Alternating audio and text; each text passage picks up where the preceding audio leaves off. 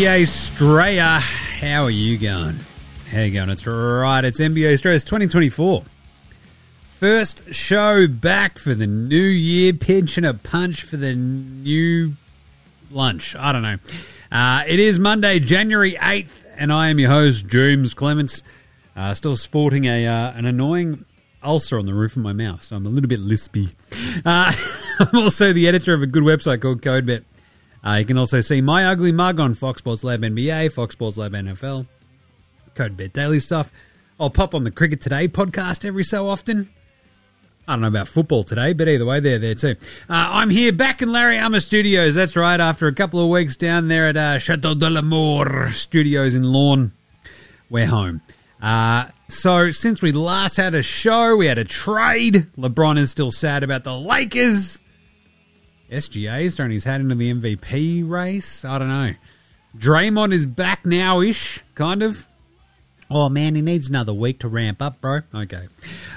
So what we'll do on today's show is just quickly go through every team as they start, this 2024 bit. We're almost halfway through the season, which is crazy. But basically, we'll take stock of all the teams right now on their record and just sort of give a quick little breakdown on how they're trucking. Then we'll do some we'll do the unpopular opinion of the day, and we'll do our back takeouts where we're serving up a flame grilled take.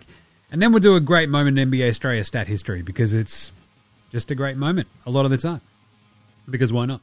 And then we'll pick and preview all the games tomorrow, and we'll catch up on all the picks that we're putting out via Twitter over the holidays. We did okay, not great.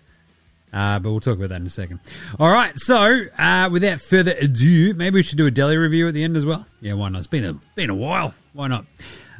That's what is it? Episode 1013 of NBA Straya. Choice. Let's go.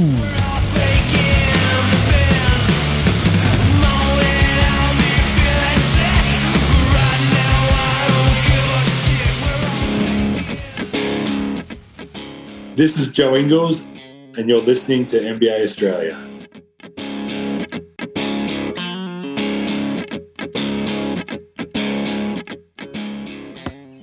Watch out for the shark attack. You better. Or you better watch out for the Chuck attack if you're Diet Coke. I enjoyed that on Inside the NBA. Chuck giving up Diet Coke. The more remarkable aspect is that he's like, Shaq, I drink 8 or 9 of these a day. It's like, what? I don't even have 8 or 9 beers a day. If I did, I think it'd be a bit of a worry. But either way, it's good that Chuck was like, Shaq, I'm going to give up for the new year. I'm going to give up Diet Coke. It's like, all right. And then he's sitting there drinking a bottle of water. He's like, man, this don't taste like nothing. Yeah, it's water. When was the last time Charles Barkley had water? Now I'm just worried about lots of different things. Anyway, that was very cool and very fun. I'm not one for New Year's resolutions, really. Sort of just take it as it comes, That's how I go about most things. But it was a cool break. It was a very nice break, actually. I mean, we did 2 NFL Australias while we were down in Lorne, Gaz and I. Very fun, but most of the time we, spent doing absolute sweet fuck all. It was great. It's like, what did you achieve in the 2 weeks? I don't know. Squid number 1 became more sausage roll than man. He had a sausage roll every day on the walk back from the beach. And I think we got down to the beach at least twice a day for a big stretch. So, yeah, it was really good. Nice break. Just rattling through. I think I took down 3 or 4 jerseys. I had the Kemp jersey. I had a brand new Shaq Orlando jersey, which Orlando are now going to retire, which is pretty cool. We'll talk about that in a second. What else did I have? I have the Patty Mills Brooklyn Nets one, and I think I had the Gazy Spurs 10, which was fun as. So. Right, but it was a good, nice little break, so fully charged up, ready to go. The only problem is, the finger's still a bit fucked, and I got this thing on the roof of my mouth that just won't piss off, so I'm going to go to the doctor. What are you doing? I'll tell you what, it's not great. Man, it's a pain in the ass. It's like I've had the roof of my mouth pierced. When you get a tongue piercing, it's like for a couple of days. Anyway, let's start today's show the way we start every show. Let's start the year the way we start every show here in NBA Australia with the daily. Oh, is it a whip crack, Jim? Are you going to quickly whip around and look at everything's go? Yes, that's what I'm going to do. So I guess in the last 2 weeks, not a giant amount has actually kind of gone on. We've had a bit of drama, I guess, with the Lakers and Warriors. LeBron's throwing his coach under the bus. I did put it, I was still on the old socials during the holidays, so I was putting out the odd thing here and there. And it's like, yeah, LeBron basically spun the wheel of blame that he probably has in the back of his locker. It's like, all right, who will we blame today? We're going to blame the front office, the coach, my teammates, somebody else, Adam Silver, I don't know. It's like Wheel of Fortune. But Wheel of LeBron blamitude, I guess. And it sort of landed on coach, I guess. So poor Darvin Ham's like, fuck, that's right. This guy sucks to coach. Yeah, it's never his fucking fault. Weird, that. It's like, yeah, but he is a 21-year veteran super duper star who's probably one of the 2 greatest players of all time. So you get that on the big jobs. But the Lakers did have a 4-game losing streak until they beat the Clippers today in a really good comeback win. The Clippers then threatened to steal right from back under them. But the biggest thing, I guess, for the Lakers, and we'll talk about this when we talk about each team, is that, yeah, they were reeling. And it was a big win today. So that probably stymies a little bit of the drama, but it does feel very much like the turmoil surrounding them is not going to get any less in the lead up to the trade deadline. But it was always nice to see LeBron just, staying true to form. What else? More drama with the Lakers and the Warriors, right? So the Warriors gave us Chris Paul getting hurt. Fractured his left hand. He's out for 4 to 6 weeks. Johnny Jambalaya, that's right, cum bucket, Johnny Kuminga. He got upset at Steve Kerr. Oh no! Jonathan Kuminga has lost faith in Steve Kerr. That's right. The 3-year lottery pick who oftentimes doesn't look like he knows how to play basketball has lost faith in a coach who's won a bunch of titles as a player and a coach. Oh no, what are we going to do? And it turns out he went and had to sit down and had a bit of a chat with his coach after. Look, Steve Kerr has done a shit job coaching this team. I'll leave it right there. This year has been fucking horrible. It's like Klay Thompson's cooked.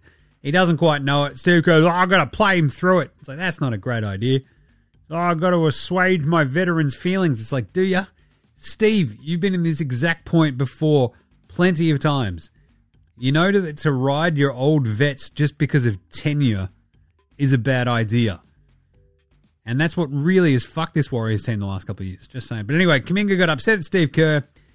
He should have been upset with his barber based on his fucking haircut. Yeesh. Then he had to sit down with Steve Kerr and was told to pull his head in. We had a nice meeting and we sort of aired our problems. We're all on the same page now. Okay. Steve Kerr sat a flaming hot fucking Johnny Kuminga in that game that prompted this. They then blew a 10-point lead against the Nugs. Cum Bucket was on the he was on the bench the entire time. And everyone's like, hey, Steve Kerr, that was pretty dumb. He's like, yeah, a little bit, but still, I trust my guys. It's like, what are you talking about? The guys who were blowing the lead, you were making substitutions anyway, you dickhead. Fucking hell. So, yeah, anyway, Johnny Jambalaya had a bit of a chance there, but Cum Bucket, look, to be honest, he had a nice little bounce back, so that'll be fine. And Draymond being back, he's been reinstated. He can return to the team, so he'll probably take another couple of games off as he ramps his conditioning back up, which is kind of fun. And then he's going to get back out there and try to tear someone's fucking head off again, no doubt. Because, yeah. Oh, he's done lots of counselling, though. Yeah, I mean, the 3 weeks of counselling must have fucking done wonders to that mental case. You know what I'm saying? Anyway. The Magic are going to retire Shaq's number. We're going to retire his jersey. I love that. I had to think about that. I'm like, hang on a second. Has anyone actually worn the Magic 32 since? Nope. Well, that's not right, because someone has. I'm going to reveal who later. And then we had a trade. Oh, Jim. Was this a fly in your fucking face trade? Yes, it was. Because you might remember 3-4 weeks ago, I was like, no, there is no way the Knicks and the Raptors trade OG, RJ Barrett, etc., because they're fucking suing each other. And I think it was Dan Josher who was like, oh, come on, Jim, you don't let a good sue get, a bit of court action get in the way of your basketball ops. Turns out he was right. Because the OG Anunoby, Precious Achua, bless you, and Malachi Flynn And now Knickerbockers of New York City, in return, RJ Barrett, proud Canadian, heading back to Canada, along with Emmanuel Quickley and Detroit's second-round pick for this year, which is actually a really good one, obviously, because they're shit. Awesome win-win trade. I was thinking about, tossing around the idea of doing the emergency podcast. It's an emergency. It's an emergency. It's not really an emergency when you got a 21-15 Knickerbockers team and a 15-21 Raptors team, who both seem to have gotten better from this trade. Like, OG is not a super-duper star. Masai was like out there trying to get, 27 first-rounders for him last year, the year before, then settles for RJ Barrett and Quickly in a second-rounder. But it has already seemingly just made both teams feel better from a geometric point of view, I guess. Geometry. The Knicks have now rattled off 4 wins. The Raps got a nice win again the other day. They're making a little bit more sense with Quickly there as well. Like, they had a really good... They shit-pumped the Warriors today. They came pretty close to, popping the Kings as well. They beat the Grizzlies. They've beaten the Cavs. They won 3 of the last 4. RJ had 37 in that Warriors game. It's like, yeah, they're looking good. Whereas the Knicks as well, it's exactly what they need. Like, RJ felt somewhat superfluous, I guess, to all their needs. And, the Knicks have now won 4 on the trot. They've beaten the Wolves, the Bulls, the Sixers, and the Wiz. So, traditional win-win trade. You love to see it.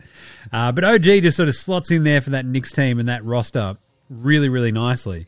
And the same with, it also, giving them Precious Achiuwa is really handy for a team that lost Mitch Robinson, the other Mitch Robinson, for the rest of the season, right? So Isaiah Hartenstein has been really good, but handy to get a little bit more depth there for the Knickerbockers. Because you can now just go, all right, Jalen Brunson, and then you can sort of cycle through Q Grimes, Dante DiVincenzo, Miles McBride, whoever the piss you want to start at the 2 spot. You've got OG at the 3, along with Hart can play a bit of the 2, 3, whatever. OG at the 3, Randall at the 4, and then Precious and Hartenstein at the 5. So they just look really, really solid. Whereas this gave the Raptors, somewhat ironically, considering they got rid of 3 dudes and only got 2 back, but it feels like they have a little bit more playable depth. And it looks like they're probably going to trade Siakam anyway. That was the other sort of vibe where they're like, we're going to trade Siakam to the Kings. And everyone's like, it's happening. It's all happening. It's like the Office meme. It's happening. It's happening. And then Shams like, it's not happening. Talks have fucking shut down. It's like, all right, that seems a bit dramatic, but yeah, cool. We know that the Kings were all over it. But either way, I don't think the Raptors are done. I like that the Knicks sort of kept their powder dry if they want to make any other moves as well with a bunch of their draft picks. But they can also have a look at OG and then offer him the bag next season when he's a free agent. So that'd be kind of cool. And then the last little bit of news, the first All-Star votes are sort of out, which is kind of cool. I was pretty happy to see,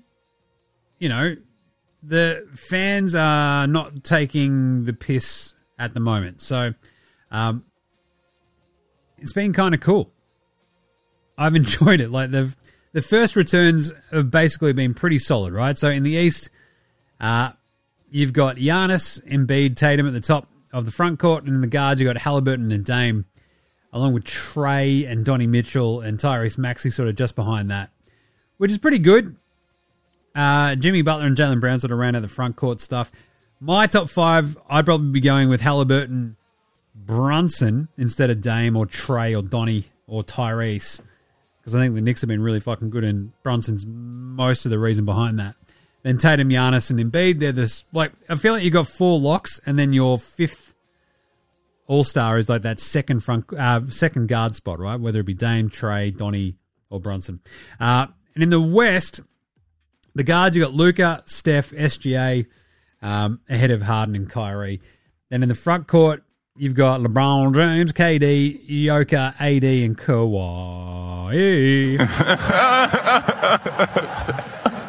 My votes would go to Luka and SGA because Steph has been a bit off the boil. And then in the front court, it's a bit tricky because I think you've got KD and Joker locked away for me. And then it's like LeBron or AD. Who do you like? And I'd probably give it to LeBron. Like, AD's been he's been better than you probably think. He doesn't quite have just that absolute pterodactyl vibe about him at the moment, though. Whereas, I don't know. You kind of just want to give it to LeBron at this point, so piss it off. But there you go. So LeBron leads ahead of KD, Joker, AD, and Kawhi. Luka, Steph, SGA, Harden, Irving in the West. And then the East, Giannis leads Embiid, Tatum, Butler, and Brown. And then the guards, Halliburton, Dame, Trey, Donnie, and Maxey. Give me some more Brunson, bro. I just love Brunson. He's a nugget, and he's awesome. Well, he's a knickerbocker, but he's built like just a chunk nugget. You love to see it. Good on you, Brunson. Wembanyama and Chet Holmgren are in the front court, not crushing it with the fan vote, which sort of is like this weird thing where heading into this season, everyone's like losing their minds about, Wemby. Everyone's losing their shit about Wemby. It's like, yeah, but he's also kind of fucking weird. And like fans are going to take a little while, and he plays in San Antonio. So look, 221,000 votes is about right, I reckon. All right, let's take a really quick break, and then we'll just go through every single team at the start of our 2024 raft of NBA Straya shows and see where everyone's sort of sitting and how it's all going right after, let's say, this. This is Matthew Delvedova, and you're listening to NBA Straya.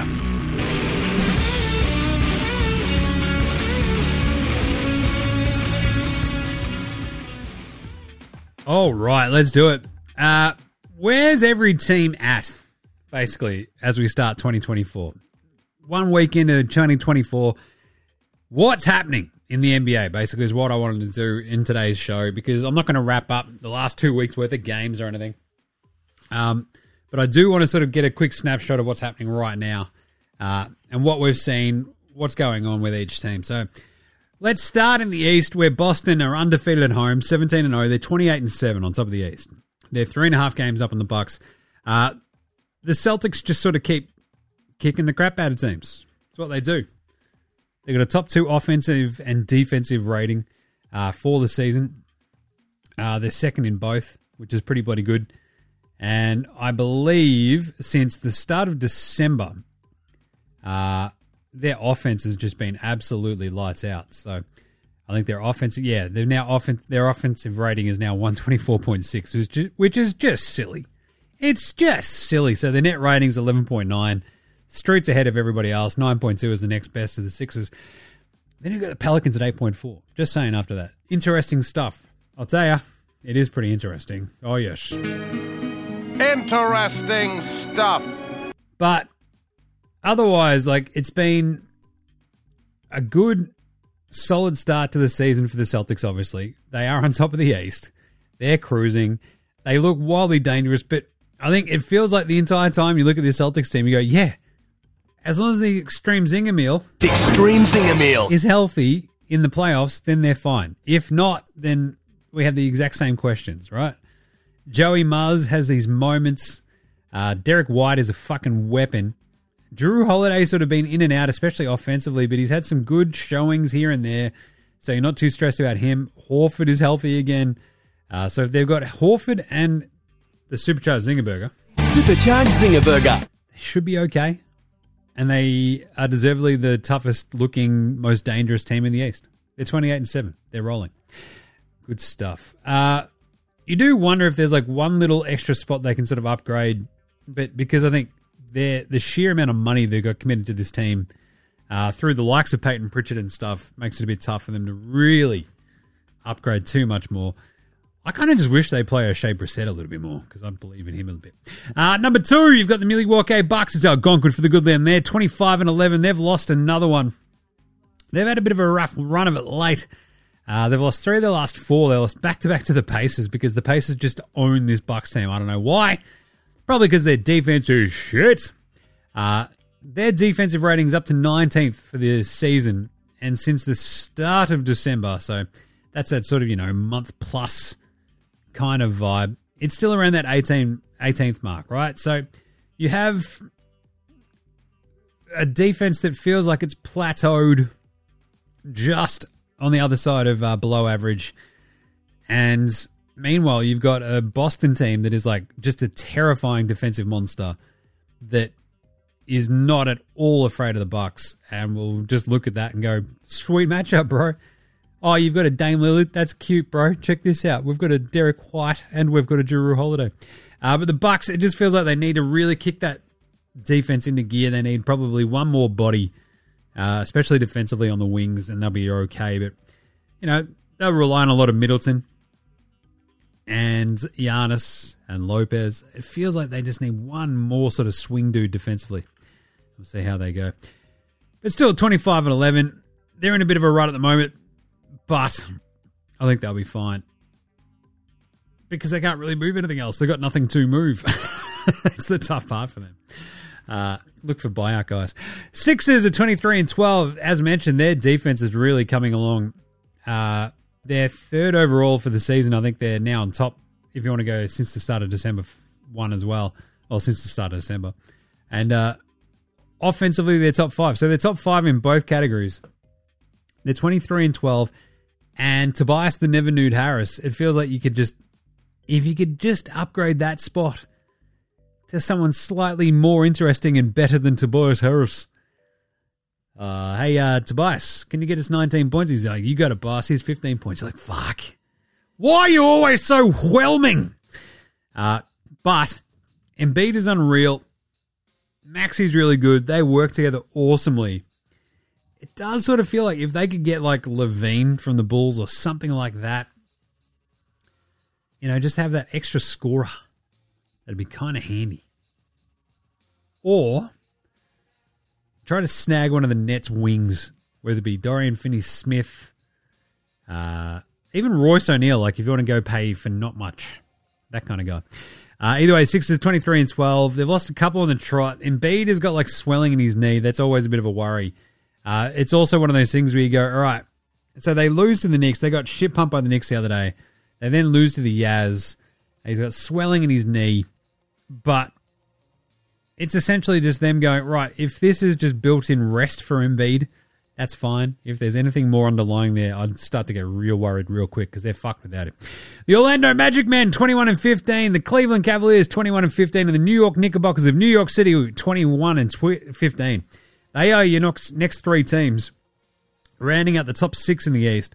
The Magic have been awesome. They're one of the best teams at covering the line in the NBA as well. I love them. Franz Wagner has just sort of, he missed today. They still beat the Hawks because the Hawks are shit. Nothing like Caleb Houston going absolutely hammer and tongs and dropping 25 on the fucking Hawks. God, the Hawks are bad. But they just beat the Nuggets as well in Denver in an awesome game. And the Magic are one of my favorite teams to watch in the NBA right now. They had like a little bit of a swoon when they're on the road out west, and that's what made that Denver win so impressive because they'd lost to the Suns, the Warriors, and the Kings in 3 really competitive games, but they couldn't quite get over the line. Then, in the last swing of that West Coast road trip, well, the West road trip, they beat the Nuggets in Denver in a huge come-from-behind win. So, I love the Magic Men. I think defensively, they have just, what is it, youth, length, Jalen Suggs. Like, it just makes a huge difference. They're top 4 in defensive rating. Offensively, it feels like they have another gear to go into because they're like ranked 21st. That might be because they don't really have much in terms of point guards, but they're still really fucking good. Paolo, Franz, they're an awesome team. Jalen Suggs is an absolute dog, and I love him. Cleveland, that's right. Cleveland! 21-15. They've won 3 on the trot, but that's still without Darius Rucker, Judy Garland, or Evan Mobley, which is a bit crummy. They just snuck past the Spurs this morning, and like that was go the throw Jared Allen going, fucking check this out, 29-16 on your head. Pow! Donnie Mitchell, he had a rough night, and it's one of those games that they should have lost, but my sweet baby Karis LeVert and Sam Merrill hit 5 threes. Very handy. So they sort of snuck that one out beside, despite themselves almost. And that's where Cleveland sort of sit at. Because it's like, oh, Jim, they've won 3 on the trot. Yeah, they beat the Wizards twice. And then the Spurs. Let's pump the brakes. But they've been wildly whelming. And to get those 3 wins in a row is pretty important because it keeps their heads above water while they sort of wait for Garland and Mobley to get healthy. They just need to bank whatever wins they can, right? So good on them. It feels like they could still upgrade a little bit on the wings, but 21-15, 12-8 at home, not great. 9-7 on the road. Point differential of only plus 1.8. 1.8. That's about where it feels like they should be sitting, and that's where they are. So they're in 5th, and the Knicks defensively looking really, really good. They especially they had a really rough. You could see why they pulled that trade, right? For RJ Barrett, it's like, right, cool. Bit of offensive ball handling, defensively not quite there. Let's get OG Anunoby. Let's kick this fucking defense back into gear. They're up to 14th across the season. They had a horrible December defensively. It seems to have righted the ship a little bit in this 4-game winning streak where they have given up exactly 105, 92, 100, and 106 points to the Wolves, the Bulls, the Sixers, and the Wiz. So that's pretty good. So look, I think it's freed up Randall and Brunson just to go, right, we're the dudes. OG's like, cool, I get to be a dude as well. And they're like, yeah, but, a dude. Whereas RJ Barrett, top 3 pick, much ballyhooed. And now they don't have to sort of worry about that. It's kind of good. The Knicks, they just make a little bit more sense on paper. The Pacers and the Heat are both 20-15, 2 very different sorts of teams, right? The Heat give up 111.6 points a game. The Pacers give up 124 while scoring 126. It's just silly. It's just silly. The Pacers are 26 in defensive rating, obviously, whereas I'll tell you what, this Miami team defensively, it's just like, come on, bro. Give us a break. They're ranked 13th. Their offense is not doing too badly this year as well. The Heat, they're 17th in offensive rating. India still tops for the season. As mentioned, though, Boston have sort of outstripped them since the start of December. But look, the Pacers can outscore anybody. We've seen them just absolutely hammer and tong that Bucks team. But the problem is with the bit of the consistency. And as I've said, it's like if they could kick the tires and going out there and, getting another big wing. There's not many of them out there, but just one dude to go next to Bruce Brown and Halliburton and Healed. Be kind of fun. But they got killed by the Celtics the other day, and it came after they put up 150 on the Hawks again because they just love doing that. So they had beaten the Rockets, the Bulls, the Knicks, the Bucks twice, and then the Hawks before that Celtics loss. The Pacers, look, they looked a bit wonky after the in-season tournament. They're okay. Are they a legit contender? I don't know. It feels like that'd be a really good landing spot for Siakam. I'm just saying. I just don't know what they're going to give up for him. The Brooklyn Nets and the Chicago Bulls are both on 16 and 21. The Nets are a huge swing piece, I think, in this trade deadline just because they've got so many moving parts and it just feels like it's very, very wonky at the moment. The cool thing is, hey, Jim, what's Brooklyn's record over the last 14 games, do you think?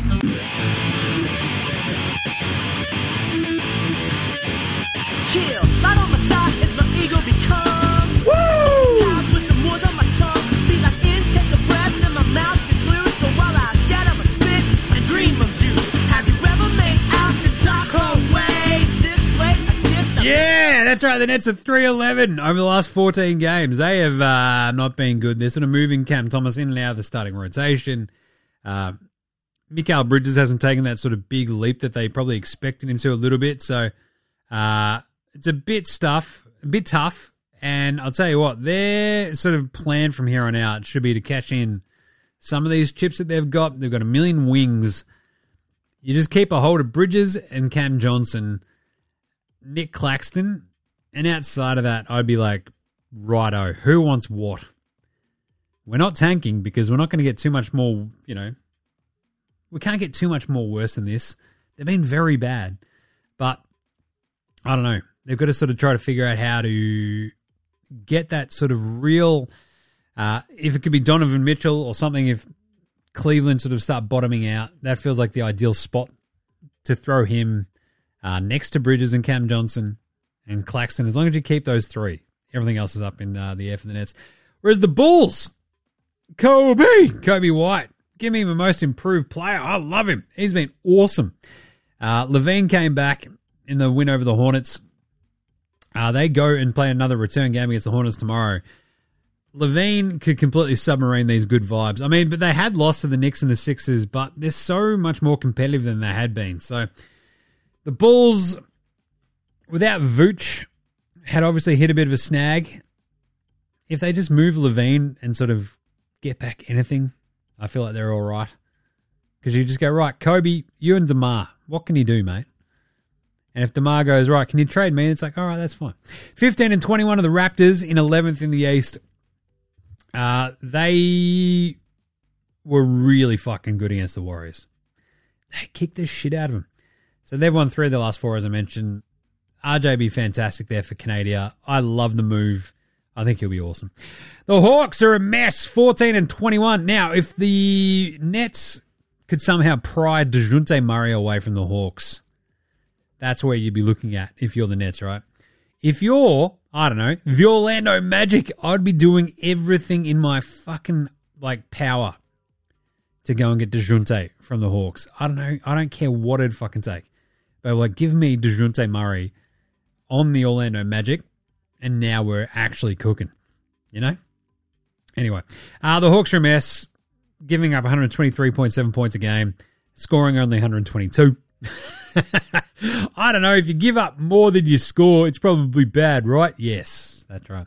They are 28th in defensive rating, and their offensive rating is still 6th, but they're still just not winning enough games, are they? It is gross. They've lost 2 on the trot now. They're looking very, very dubious. I believe they've lost 6 of their last 8 as well. Yeah, that checks out. 6 of the last 8. So just a mess. They look fucking horrible in that game against the Magic today, where they forced overtime, and then the Magic just kept them at arm's length and kicked their ass. So not bad, man. Not bad. Charlotte, they're a basket case. They're 8 and 25. They're completely falling off a cliff, this Hornets team. It is getting dire. They beat the Kings the other day in just a stupid game. Prior to that, they had lost, I think it had hit 10, I think it was 11 games. So 1, 2, 3, 4, 5, 6, 7, 8, 9, 10. Yeah, they lost 11. Then they beat the Kings out of fucking nowhere. You're like, come on, man. It wasn't murderer's row, though. They lost to Miami twice, New Orleans, the Sixers, the Raptors, the Pacers, the Nuggets, the Clippers, the Lakers, the Suns, and the Nugs again. Yeah, you're probably going to lose 11 of those. But you've got Rose. Very little else, I guess, on this Hornets team where if you look at it, you go, if we need a sort of bigger wing, what should you be trying to go get? Miles Bridges? Do you want Gordon Hayward? Would you try to get PJ Hamilton Washington? If they can get healthy, that's what I want. I want to just start pillaging the Hornets for their shit players. Either way, they're 8 and 25. Their season's cooked. No LaMelo, no Hornets, which is a shame. I am literally wearing a Charlotte Hornets hat right now, so just sad. Anyway, what else we got? The Wizards are 6 and 29. What are they in their last 14 there, Jim? How many games? Oh, what are they?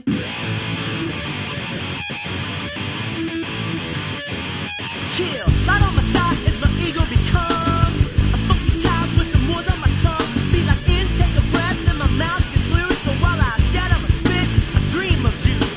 Woo! That's right, they're 3-11. That's amazing to think about the fact that Brooklyn are the same as the Wizards over this last 14-game stretch. Not great, Brooklyn. It says a lot about them. Washington, though, basket case again. And again, if you're sort of a team like the Cavs and you need a bigger wing, wouldn't you be going, hey, what's it going to take to get, I don't know, Kispert or Kuzma or Avdija or any one of your fucking wings? What are we doing? Either way, the Wiz are a mess. They've lost 4 on the trot. The Pistons have lost 4 on the trot as well after they broke their record losing streak. They're now 3 and 33. And they're just a horror show. Trying to watch Bojan, Cade, Isaiah fucking Livers. I don't know. I just want Cade and Jalen Duren to figure shit out. Jaden Ivey to get a lot of run and Monty Williams to stop being a horrible, horrible coach. Yeah, tough spot. That's what their New Year's resolution should be. All right, going out west, the Wolves are 25-10. They are rolling. They had a tough loss in Dallas today. Dallas played out their ass and were really fucking good. Kyrie and Luka, just a little bit too good for the Wolves. And this is my fear with them, right? Like, we do spend a lot of time blowing smoke up Anthony Edwards' ass. And he was, look, he has these incredible games where you're like, that dude is like a top 5 player in the NBA and he's unstoppable. And holy shit, he had 36 today. And you also have these ones where you're like, I feel like he could have done a little bit more. Which is weird. But either way, look, the Wolves are just sort of let down by McDaniels today, going 1 of 10 or whatever it was. Spud every night. But the Wolves are still super dangerous because they have a good mix of young, nascent superstar and Ant-Man, legit defensive nous, where they are the best defensive rated team in the NBA so far this season. They're only giving up 107.7 points a game. That's very, very good. It feels like they need one sort of more just dead-eye shooter or extra sort of backup ball handler. Other than that, they're good. I wouldn't mind seeing a bit more. Like, Cat gives us a little bit of forcefulness, like every so often, and they look fucking unbeatable. And then he'll have a game like today where he's like, yeah, I'm pretty good. Check this out. And you're like, yeah, but you should be dominating this fucking tiny Dallas team. What are you doing? Denver, 26-12. They're a half game back of the Wolves. They are really hitting. Oh, that was another sort of story that I sort of hit on. Yeah, missed it. So Boxing Day, after that happens, Aaron Gordon was attacked by a family dog and had 21 stitches in his head and shit. Absolute chaos gear. So people are all like, yeah, it's fucking weird, man. But he's back and playing, so okay. Sure. Anyway, I mean, they kicked the piss out of the Pistons today, so no worries there. They lost to the Magic yesterday, as I said, but they're sort of just, they're sleepwalking through the rest of this season until they get to the playoffs, and that's fine. Defensively, they look really good. Offensively, like, they're top 9 for both, so they're good. 8-2 in the last 10. Denver are rolling. OKC, they've hit a little hint of a snag. They're 23-11. They were absolutely flying after they beat the Celtics the other day in an absolute ripper game. They then turned around and got beaten by the Hawks by 3 and then lost to the Nets, which was a shocking game. So the Nets, like, absolutely fucking killed the Thunder. They're up 32 or something on them. And, like, that was the only sort of, like, nice moment for the Thunder, for the Nets over the last little while. But OKC remain wildly terrifying and wildly, wildly good. SGA, Giddey, Dort, J-Dub, Chet, Case and Wallace, Isaiah Joe, like, they're just deep, they're young, they're really, really, really fucking good. Like, in terms of the advanced stats and shit, they're cruising. OKC, top 7 defensive rating, top 4 offensive rating. A lot of that's to do with SGA. They're really fucking good, man. The Wheat Bix kid, I did expect a bit of a news dump about his, I don't know, adventures. Jesus. Don't have his adventures there, Jim. I don't know, his miscreanting. There you go. And nothing sort of popped off about that over the new year. I expected them to sort of, the NBA to sort of slide that under the radar. But anyway, 23-11, they're just really, really, really good, you know? So, there we go. That's just really solid across the board for such a young team. Doesn't usually exist, but it is at the moment, and that's really, really impressive, I think. Right. Who else we got? We have the Clippers are 22-13 after that loss today. They had one, was it 5 on the trot? They've got one of the best records since, I don't know, obviously the last sort of 3-4 weeks, which is very cool. I'm enjoying watching the Clippers. I'll admit it. They're kind of weird. They're kind of funky. Are they funky? No, they're funky. Between Harden sort of not being able to get out of his own way sometimes, and that loss to the Lakers was a bit of a tough one, but the way they handled the Pelicans, the Suns, the Heat, the Grizz, the Hornets, pretty good. They'll be fine. They're a fun team sometimes. they'll work on the chemistry. They'll be good. They're 14-4 at home. That's really good. 8-9 on the road. The Kings, 21-14.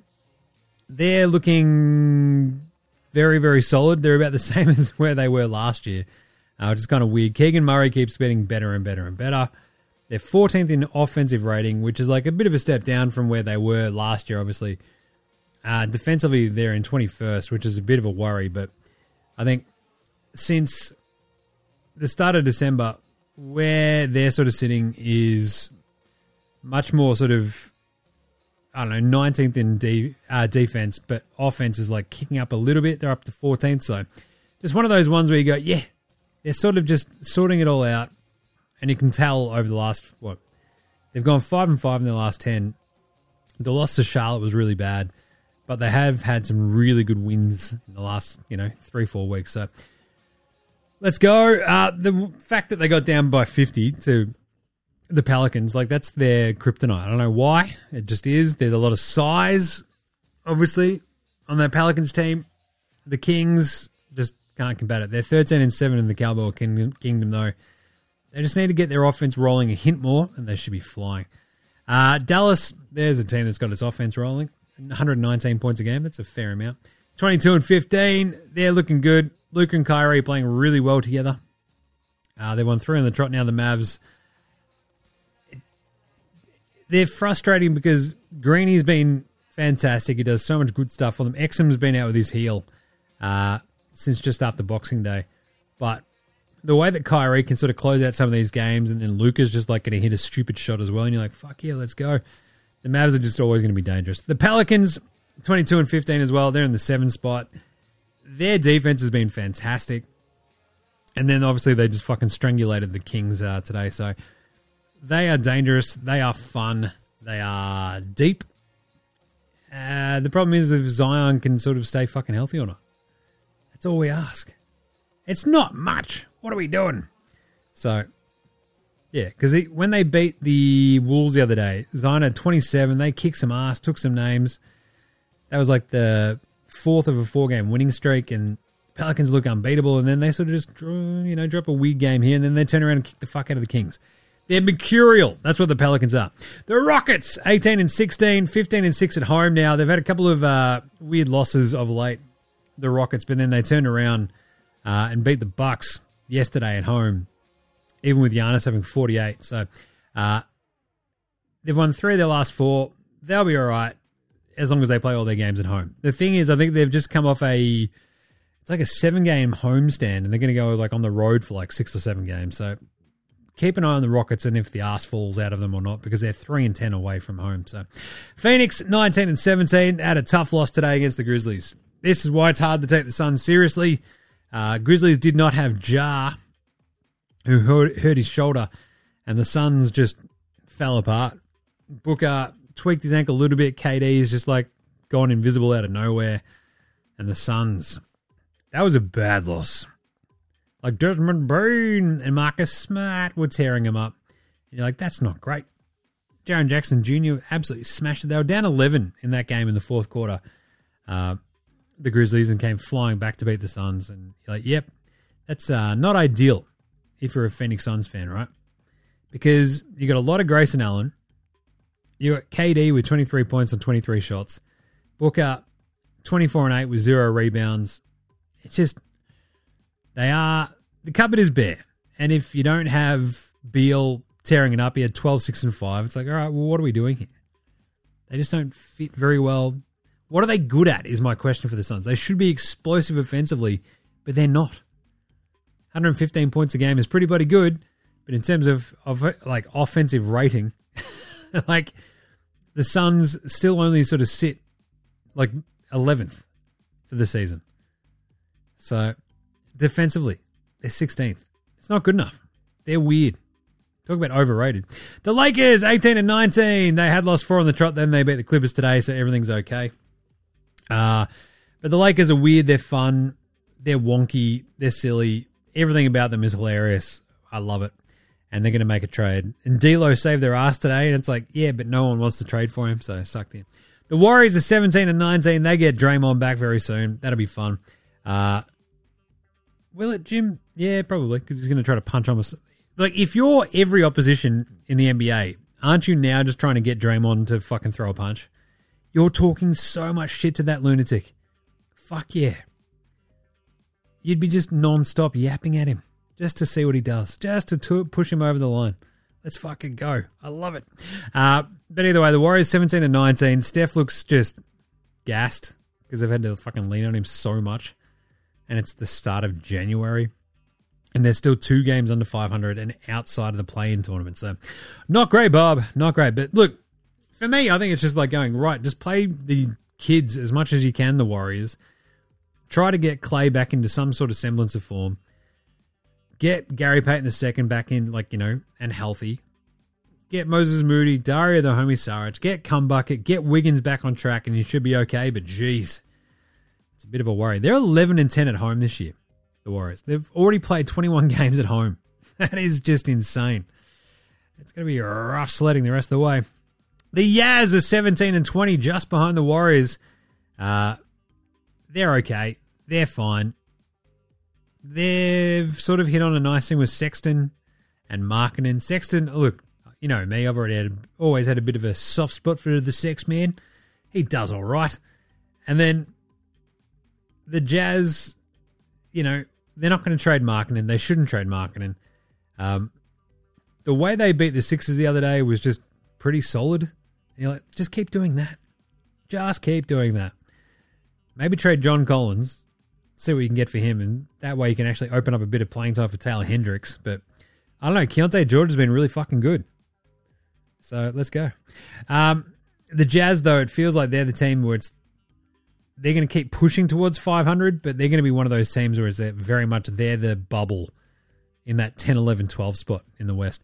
The Grizzlies, they'll be right there with them as well. They're only 10 games back, 13-23. They're 6-4 in their last 10. Jar has obviously breathed a whole bunch of life into them, so very cool. But the way they beat the Suns today and they beat the Lakers the other day was just unreal. So talk about a dangerous fucking floater. That's the Grizzlies right now. Jar had 21 in that Lakers win, but it was mostly Jaren Jackson Jr. has been playing out of his fucking skin. Smart has just given them an extra. He had 8 threes in that fucking Lakers game. It was incredible. So look, they're a dangerous floater. They're still a playoff contender, obviously. They've got a bit of work to do. But they are only 4.5 games behind the Lakers for that 10 seed. So off you go, Grizz. Portland, the Great Barrier Reef. He keeps out playing DeAndre Ayton. You're going to have to get him into, away from the two-way contract. And I think that's what some of their moves this week about waiving Ish Wainwright and reach for the Skylar Thompson were about, because they'll have to guarantee his contract soon. The Great Barrier Reef has been fucking fantastic. And the Blazers are punchy. They're fun. They're kind of weird and wonky. And it turns out I got shit-faced on the weekend and bought a custom Duop Reef jersey. It's arriving in 7 to 14 days. Love it. Love the Blazers. 10-25, going nowhere. But look, they're probably still going to end up with the top 5 pick this year. That's great. God, that'd be a good landing spot for Alexander Sarr, wouldn't they? Fuck yeah. Then you got the Spurs at 5-30, wasting Wemby's first year. They've lost 5 on the trot. They've been in a couple of these games, but god damn it. Pop has gone off his rocker. All he should be doing is going, right, yes, I get it. I'll just play Trey Jones with Wemby all the time. He just refuses to do that. And here we are. So Wemby's averaging 19 and 10, 3.2 blocks a game. That is absolutely psychotic, and I love it. He's leading the league in blocks, which is, I hope he keeps that up, because I might have got a sneaky preseason bet on him for that, so that'd be fun. But otherwise, I'll tell you, the Spurs are a fucking mess. Suddenly Sohan's not your point guard. Keldon Johnson's starting. Now he's not. Devin Vassell's starting. Sometimes he's not. It's what is happening? Oh, yeah. Pop's just out here going, look, I'll tell you that we're going to jump passing lanes, but I could also just spin some other bullshit. It's I don't know, Pop. How about you concentrate on less on being smart ass and just coaching the fucking shit out of this team? Because they're 5-30. They look dog shit. Anyway. Yeah, my New Year's resolution for the Spurs is for them to get a fucking point guard. So, all right, let's do some yeah-nahs right after. We'll get some listener yeah-nahs right after this. This is Cam Glidden. This is Anthony Drimmick. This is Mitch McCarron. This is Jason Kadee. This is Darryl McDonald. Hey guys, this is Hugh Greenwood. Yo, what's going on? This is Illy. This is Mark Worthington, or commonly known as Wortho, and you're listening to NBA Straya. You listen to NBA Australia. And you're listening to NBA Australia. And you're listening to NBA And you're Australia. listening to NBA Australia. You're listening to NBA Straya. And you're listening to NBA Australia. You're listening to NBA Australia.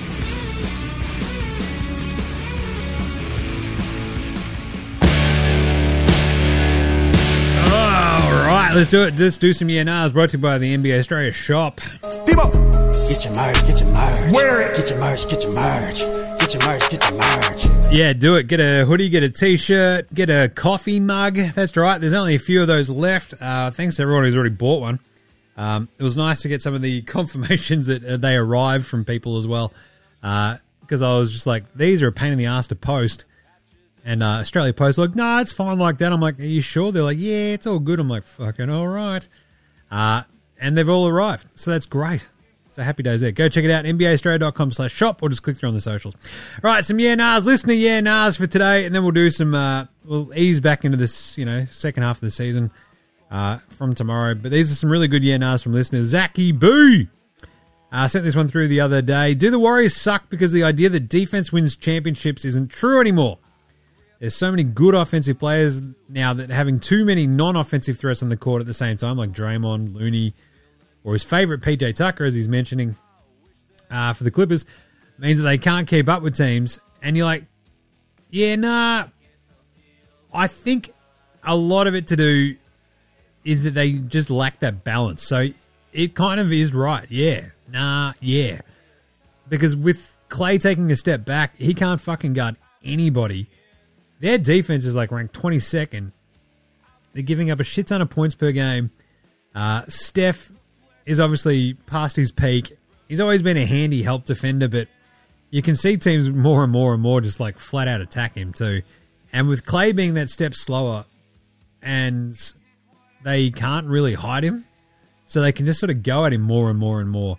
So defensively, they've got, and without Draymond there as well, to sort of clean up all the goo, it's really fucking hard. So Zachy B sort of hit on something there about, I think, the lack of balance more so than the anything else is going to hurt them. There are so many good offensive players that, yeah, you can't basically play a dude like Draymond to the same degree that you could in like 2016, 2017, because if you've got anybody else out there who's suddenly not offensively a threat, you're a little bit cooked. So Zach's hit a very good spot there. I like that.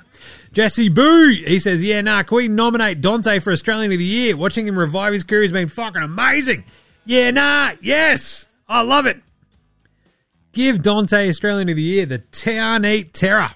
Oh, I love it. The Seaford Sensation. Son of Sushel. Fucking love Dante.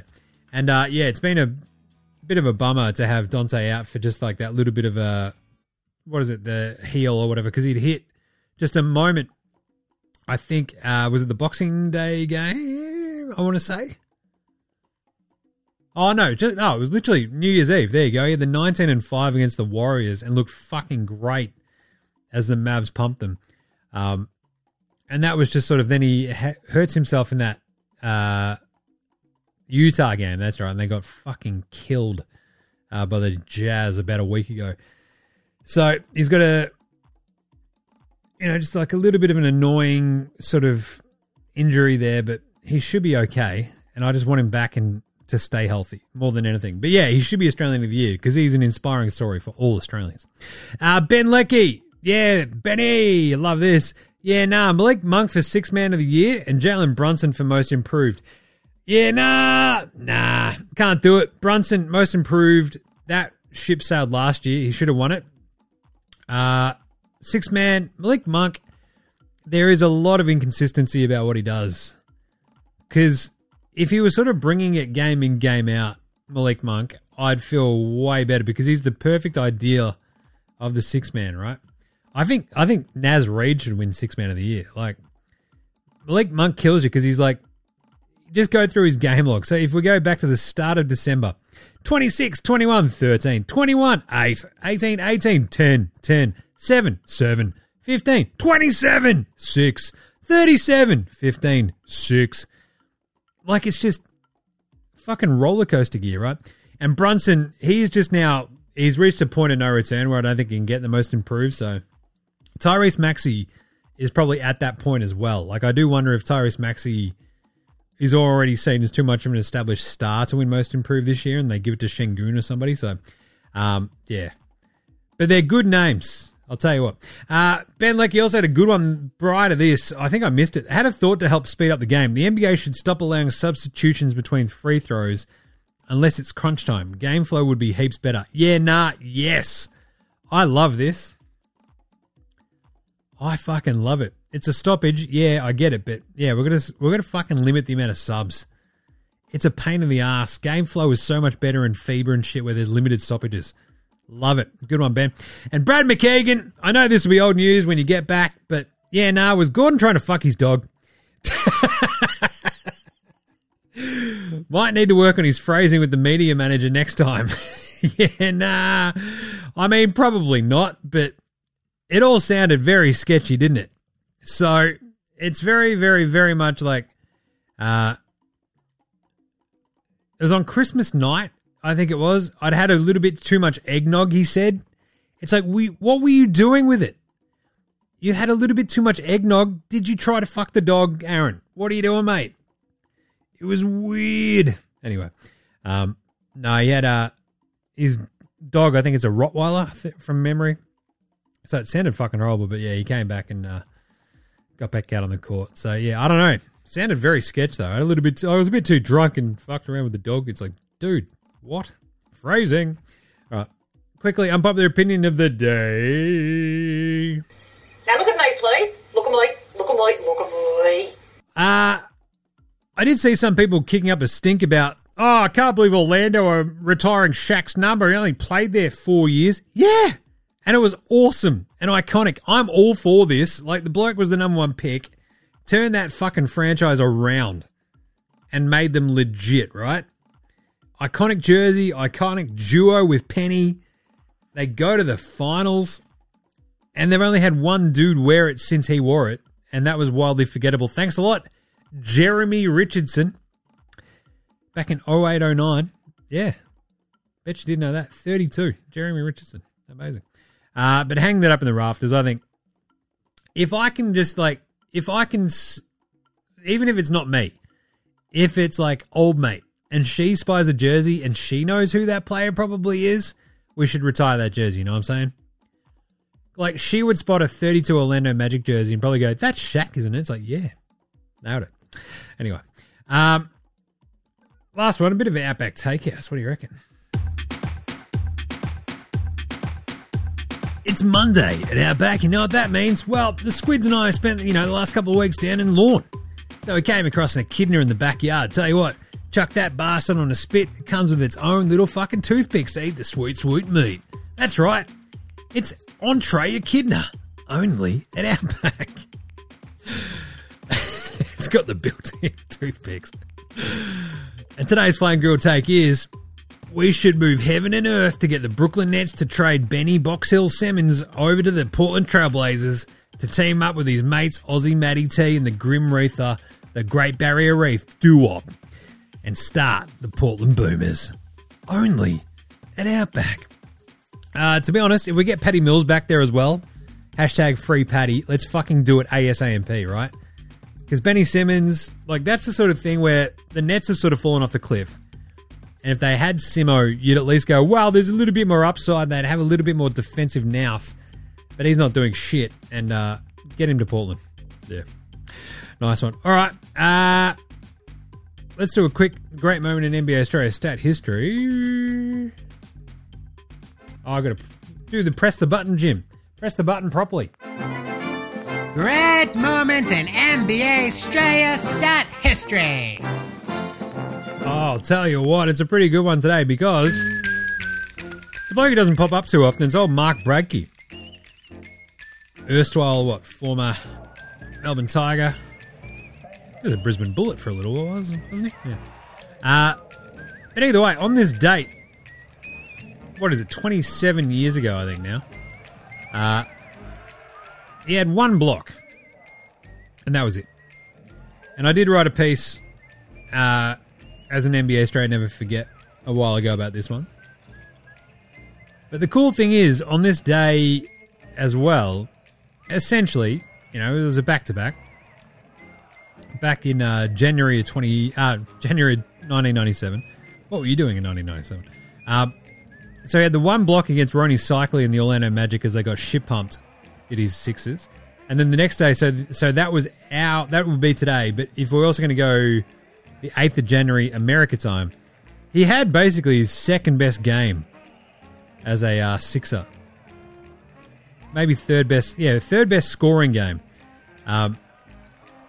When they took on Dallas. He played 12 minutes. He went 2 of 4 from the floor. He went 1 and 2 at the line. He had 1 rebound, 1 foul, and 5 points in 12 minutes. Not bloody bad. The cool thing to think about for me is, like, who was on that Sixers team, obviously. It was the weird Allen Iverson, Jerry Stackhouse, Derek Coleman Sixers team, where they had Clarence Weatherspoon, Don McLean, Rex Walters, Mark Davis, etc. Even Michael Cage was on that team. And they were shit. It made no sense. It was hilarious. And they got beaten by the equally shit Dallas Mavericks that year, who were 11 and 20 at the same point. The Sixers were 8 and 25. This was the immortal, awesome post-J-Kid Mavs team, where it was Michael Finley, Sam Cassell, AC Green, Jamal Mashburn, and Eric Montross to go with Chris Gatling, who iconically got dunked on by my favourite player ever, Sean Kemp. He also had old-ass George McLeod on that team. Jim Jackson wasn't with the team at that point, but yeah, good stuff. So, to go back and have a look at the NBA Australia Never Forget, though, and do a bit of a retelling, because these are always fun. Let's do it. All right. On this day, 27 years ago, Mark Bradke, Australia's sweatiest and hairiest export since one Dennis Keith Lilly was knocking the blocks off a bunch of unlucky bombs, was toiling away in the freezing Philadelphia winter amid a losing streak tougher than the skin on Albie Mangles' feet. Despite being bigger than the Strzelecki Rangers, Bradke had to suffer the ignominy of a clearly blind, deaf and dumb coach Johnny Davis, not realising that he had one of the NBA's most talented big men riding the pine behind Scott Bloody Useless Williams, as his Allen Iverson, Jerry Stackhouse, Derek Coleman led Philadelphia 76ers imploded in a shower of 26 losses in 28 games from the end of November to the start of February. What were you thinking, Johnny? Open up your bloody eyes, mate. You've got the Australian Bill Walton just sitting there. Still, in their January 8 loss to the Penny Hardaway-led Orlando Magic, Bradke did about as much as Dave Warner in an overseas test, only getting off the bench for 4 minutes, missing both his shots for 0 points, 0 rebounds, 0 assists, and 0 steals. Aussie tennis legend Nicole Bradke's husband did, however, knock the absolute bejesus out of some poor soul's ill-advised heave at the basket in the vicinity of Noaralunga's favourite son for a single block. See, a no doubt sweat-drenched and hairy-chested Bradke and the Sixers got owned by Ronnie Cycli. That's right, the man who looked like someone mixed Ivanhoe's handsomest drug dealer with a 7-foot Scarface did work that night, logging a crazy 23 and 15. Look, it was a rough one for Big Mark Bradke in what would be a rough lone year in the NBA, but as Gary Ablett Jr.'s hairline will attest, you can't win them all. But good on you for trying, big fella. On ya, Big Mark Bradke. See, he doesn't get mentioned much on the old NBA Australia, but bloody fun times. I reckon if he'd gotten a bit more of a run, he would have been a little bit handier. Because I think it was his high scoring game was in March. Yeah, he had 8 and 10. He had the 7 and 7 at the end of December as well, back in 1997. But yeah, Mark Bradke, legendary gear.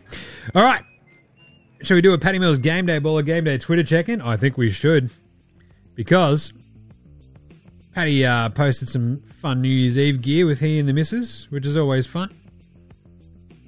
You love to see it from Paddy. He and the missus getting out and about. A number 8 year. Just he and the missus having a bit of a dance, having a bit of a party. Oh, some kids looking good, having a bit of a smooch. It's lovely. Go check it out. All right, let's do some game previews. Game previews. Thanks, Inadvertent Bane. Not a problem, Jimmy. How's it all going? Yeah, it'd be good if I got this show fucking done. It's taking a while.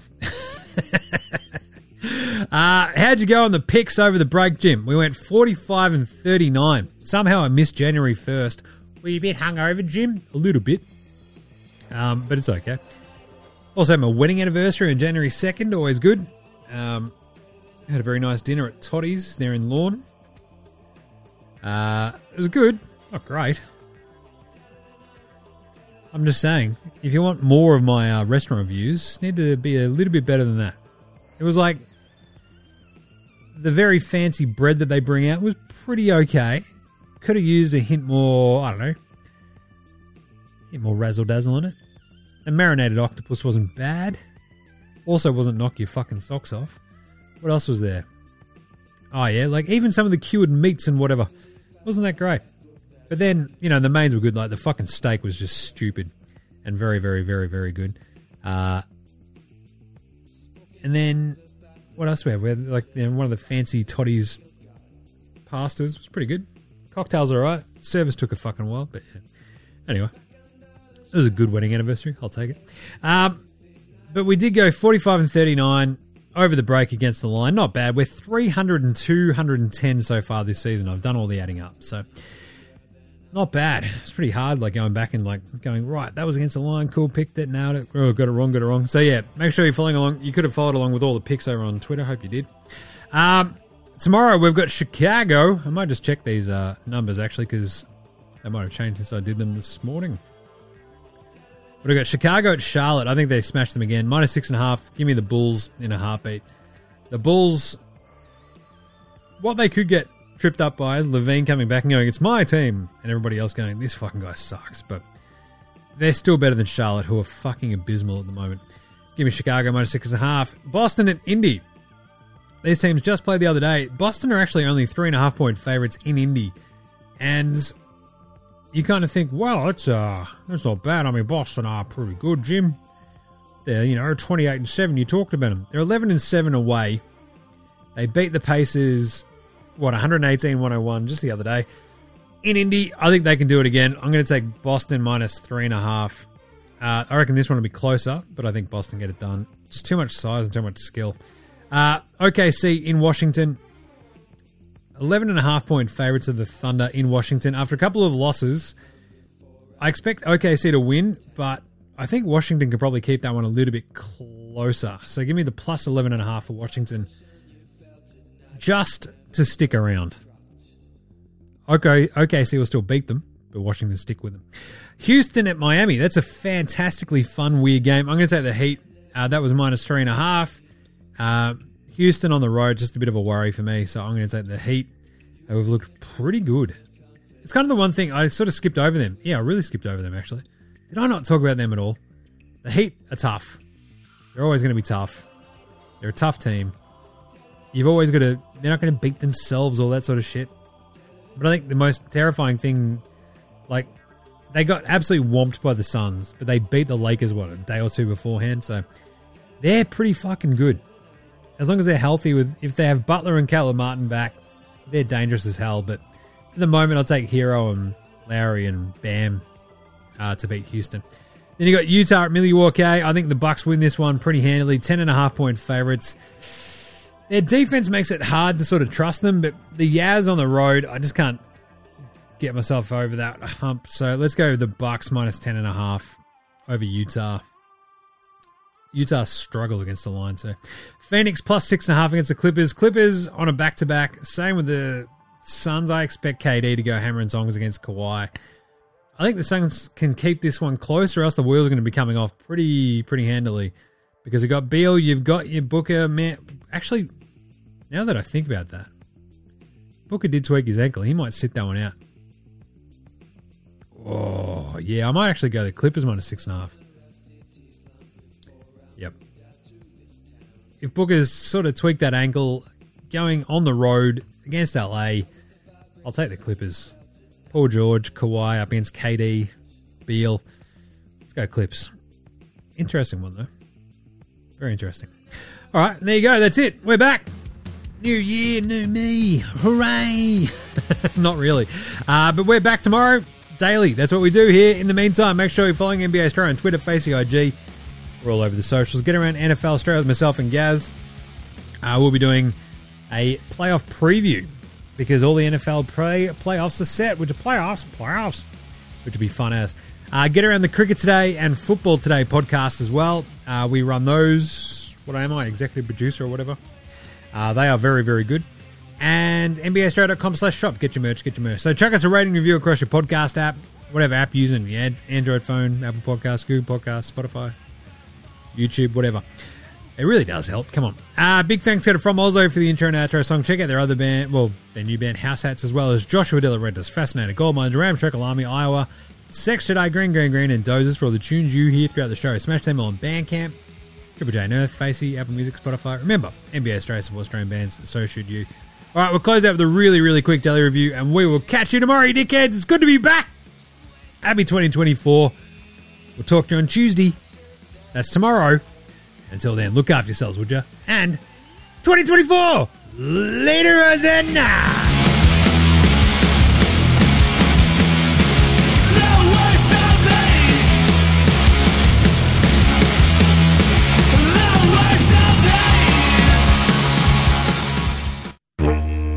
Oi, how the fuck are you? It's your old mate Deli over here, just swinging boy. For my latest pop culture review, I gotta tell you, I don't know about yous, but, holiday times and all that sort of shit, it's not that restful for me or whatever, because, I've got lots of games going on and everything, like lots of NBL stuff, so, yeah, I didn't get too much time to sort of, relax and watch, lots of movies and shit, but we did sort of at least get out there and, watch that new movie, The Creators, or whatever it was, on, the Disney's, and I gotta tell you, the missus, she was like, hey, Deli, check this one out, it's fucking sick as, man. I'm like, alright, fucking cool. And it's like, I don't know, internet's taking us all over, AI, blah, blah, blah, blah, blah. And I don't know about you, I didn't know what the fuck was going on. Bits of it were pretty tough, pretty gnarly, but the rest of it, I'm like, I don't know who the fuck this guy, who's this guy now? What's happening? What's fucking with Andrew and McCubbin over there? Yeah, nah, this is a bit fucking weird, I don't know. Yeah, I get it, AI is bad. Yeah. So, there you go. The Creator gets 16 out of 10 Deli ones from me because I have no idea what the fuck happened in that movie. And, yeah, it's still pretty good, though. I got to tell you. Yeah, it looked alright. So, check it out. I think it's on the, what is it on there? The Disney's. Yeah, check it out. Alright, sick. Alright, that's it for me for this week. We'll catch you next time. Later, fuckers. Deli out.